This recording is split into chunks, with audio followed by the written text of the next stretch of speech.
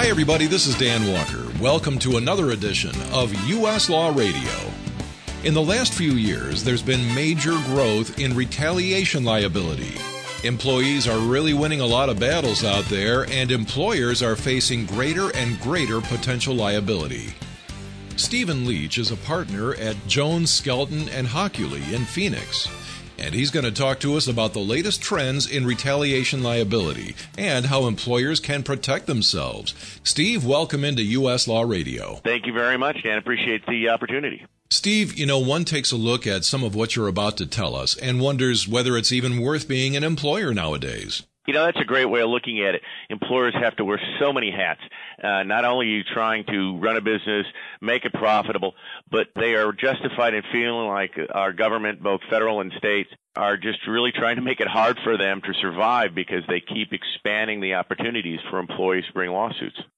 Steve, can you set the table for us? Is life getting easier or more difficult for employers? And it sure sounds like the latter, in terms of changes in employment law lately. Yeah, it's getting harder. There's no question about it. While there are some victories where the courts and legislature have kind of come down on the side of employers, for the most part, it seems, from those of us who spend our lives defending employers, that the pendulum is swinging the other way, and that we are seeing changes in laws, in particular court opinions, that are really expanding employer liability. And in cases where a few years ago you'd have felt pretty comfortable that you could defend the case and demonstrate that it was not wrongful termination or there wasn't harassment or no discrimination, now you're really being challenged because the courts seem to be trying to define these things in ways that help employees. So describe for us, a little landscape, if you will, the retaliation liability under Title VII. Yeah, and that's one area where we're really seeing an expansion. Just to set the table, as you said, Title VII, obviously, if you're a member of a protected class, you cannot be discriminated against, and that includes race, religion, disability, age, gender, national origin. So the retaliation is if you go to your employer and you complain about Title VII discrimination, or you complain that somebody else is being harassed under Title VII, the employer then can't turn around and take legal action or take employment action against you. And the first we saw a movement of the needle in 2006 when, before we could say, well, listen, if somebody was just transferred, let's say, or if somebody's desk was changed, or if somebody's hours were changed, that's really not a retaliatory action. That's not what we call an adverse employment action. And you used to get some traction with that.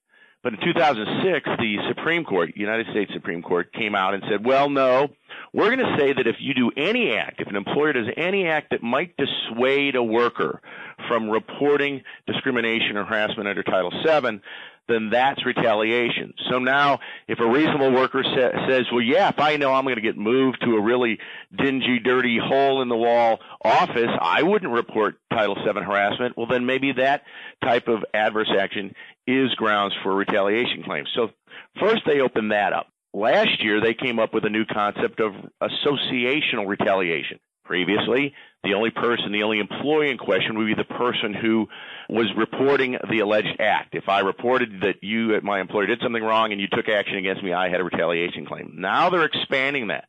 Can you give us a real-world example of what that means? In a case called Thompson v. North American Stainless, a woman reported that she thought that there was some harassment or discrimination going on, and the company later terminated her fiancé. Now, previously, we would have said that's not retaliation under Title VII because the person making the report was not the person who suffered the adverse action. The Supreme Court disagreed and said that, no, if you're in the zone of interest, you may have a retaliation claim. So now you have to not only be concerned about taking action against a person who may have reported some Title VII harassment or discrimination, now you have to worry about taking any action against anyone who they're associated with, who might be an employee. So that changes things drastically in terms of who now can bring a retaliation claim. Now, that term you used earlier, the zone of interest, is that a relatively new concept? Sure, it is. It's a relatively new concept, and they kind of did an interesting thing. The Supreme Court said, yes, in this case, we think that there's grounds for a retaliation claim because you had a termination of a fiancé. But they said we're not going to define who is in the zone of interest. And in fact, they came up with a two-part test. They said, well, we're going to say that if it's just minor action against someone who has a mere acquaintance, mild reprisal against a mere acquaintance, well, that's probably not enough to come within the zone of interest. But if you have a firing of a close family member, well, that's almost always enough. So that means you have to look at not only what adverse action was taken against the person, but also the nature of the relationship, and who knows where in between a particular case may fall. Zone of interest. It pays more if you're an employer to stay within the cone of silence. Yes. And then what we're running into is, of course, employees are getting more sophisticated. So employees understand what's out there in terms of ways to protect them. And what you often see, of course, if an employee sees the writing on the wall, maybe they see that there might be a reduction of force coming. Maybe they see that their performance isn't very good and they're probably going to get fired. Well, what's a great way to try to cause your employer to step back and wonder if they should get rid of you? Make a claim. Say, hey, I've been harassed, or say, I know somebody else who's been harassed or discriminated against. And now that causes the employer to freeze up to wonder, well, oh gosh, now they're protected by retaliation.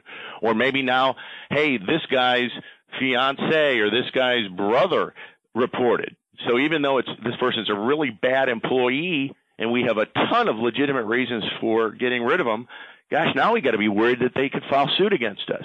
And you've got a very pro-employee EEOC who oftentimes seems very willing to take a somewhat liberal, if not completely liberal, view on these things. So again, it goes back to our first premise.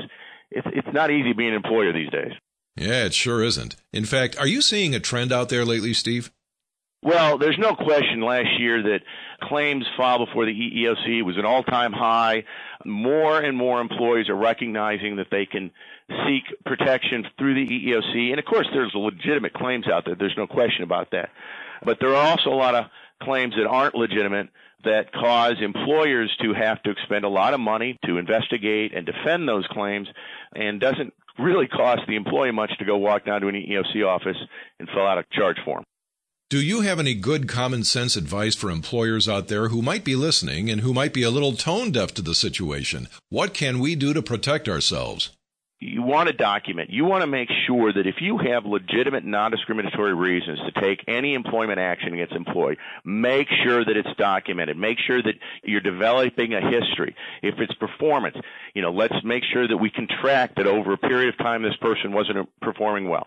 When there are meetings where this person is being evaluated and counseled that their performance is not up to snuff, make sure those are documented so that when you make the decision that, hey, we're going to let this person go for legitimate non-discriminatory reasons, you can then, if they run down to the EEOC and say, hey, it was because of retaliation or harassment or discrimination, you can say, no, it wasn't. And here is a very objectively demonstrated history of poor performance that give us a reason to let this person go. And to me, that's the best thing you can do. There's a lot of things that employers can do, and I would say primarily give this some thought. Use risk management techniques to structure strategies for dealing with employees. Involve your attorneys. Involve your human resources professionals. Give it some thought, because it isn't just as easy as it used to be. You can't just walk up and say you're fired, because you may find out that decision is going to cost you in the long run if you haven't given it some thought. Is there a resource we can tap to stay on top of all this? Well, I mean, that's one thing, the U.S. law with our various publications. You can go on the website, you can get on distribution lists, and there's always nuts and bolts advice coming out, giving people notice that changes in the law are coming. So U.S. law gives employers a great resource to stay abreast of these issues and to be better prepared as the landscape changes to be ahead of that change. Stephen Leach, thank you so much for your perspective on employee retaliation. We appreciate you joining us here on U.S. Law Radio. Love to do it. Again, hope we have the chance. Thank you very much for the opportunity. That's it, folks. We are out of time. U.S. Law Radio is produced by Roger Yaffe. Send your comments and show ideas his way because he loves to hear from you. This edition of U.S. Law Radio has been brought to you by SEA Limited, forensic engineering and origin cause experts working nationwide since 1970, and by Ringler Associates. Since 1975, Ringler Associates has provided injured parties and their attorneys with the finest structured settlement services. This is Dan Walker. Thanks for listening, and we'll see you again next time for another brand new edition of U.S. Law Radio.